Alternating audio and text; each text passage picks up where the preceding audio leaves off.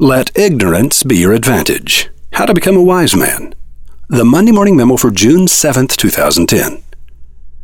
Ignorant people aren't stupid, but merely uninformed. A marvelous advantage when you need a perspective from outside the box. The truly naive are so thoroughly outside, they're not even sure what you mean by the box. When you consult specialists within your industry, you're talking to the builders of the box, the guardians of the box, the faithful defenders of the box. So when specialists fail to provide the innovative thinking you need, ask the opinions of intelligent people who have no experience in your industry. This is the second quickest shortcut to successful innovation. I'll tell you about the quickest shortcut later. Each suggestion you hear will tempt you to say, "But you don't understand." Bite your tongue. Don't say it. The goal of this exercise isn't to drag people into your box, but to get a fresh perspective from outside it, remember? So just listen and ponder all that would have to change if you were to implement the suggestion made by your naive friend. The naive suggestion won't be workable. What you make from it will be. Frank Kern is Senior Vice President of IBM Global Business Services. On May 19, 2010, he released a new survey of 1,500 chief executives conducted by IBM's Institute for Business Value. Are you ready for this? According to that survey, today's CEOs identify creativity as the most important leadership competency for the successful enterprise of the future. That's creativity, not operational effectiveness, influence, or even dedication. Coming out of the worst economic downturn in their professional lifetimes, when managerial discipline and rigor ruled the day, this indicates a remarkable shift in attitude. Frank Kern, IBM Global Business Services. But we're not getting more creative.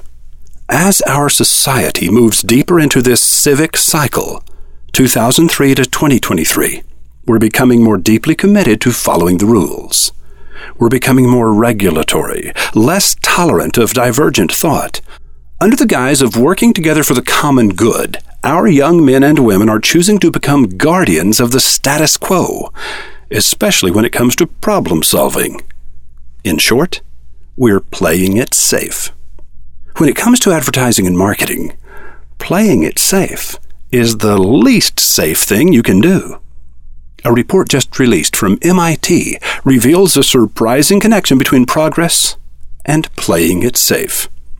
When bonuses were given for increased performance, the bigger the bonus, the better the performance when only mechanical skills were required. No surprise here, right?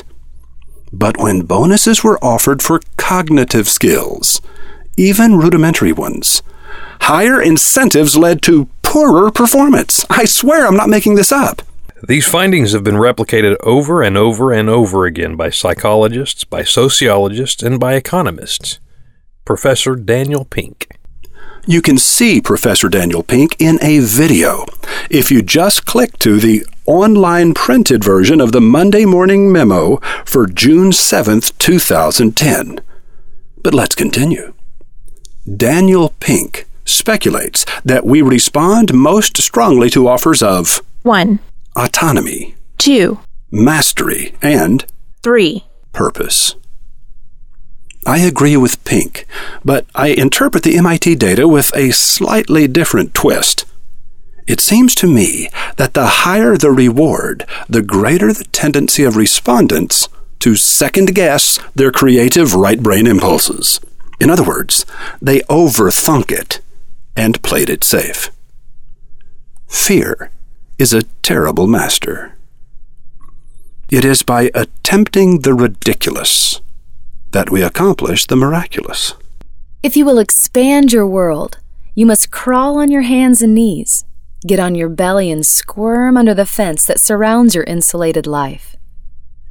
Inside the Outside, Wizard Academy Press.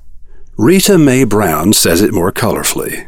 As a woman, I find it very embarrassing to be in a meeting and realize I'm the only one in the room with balls. Rita Mae would love Wizard Academy.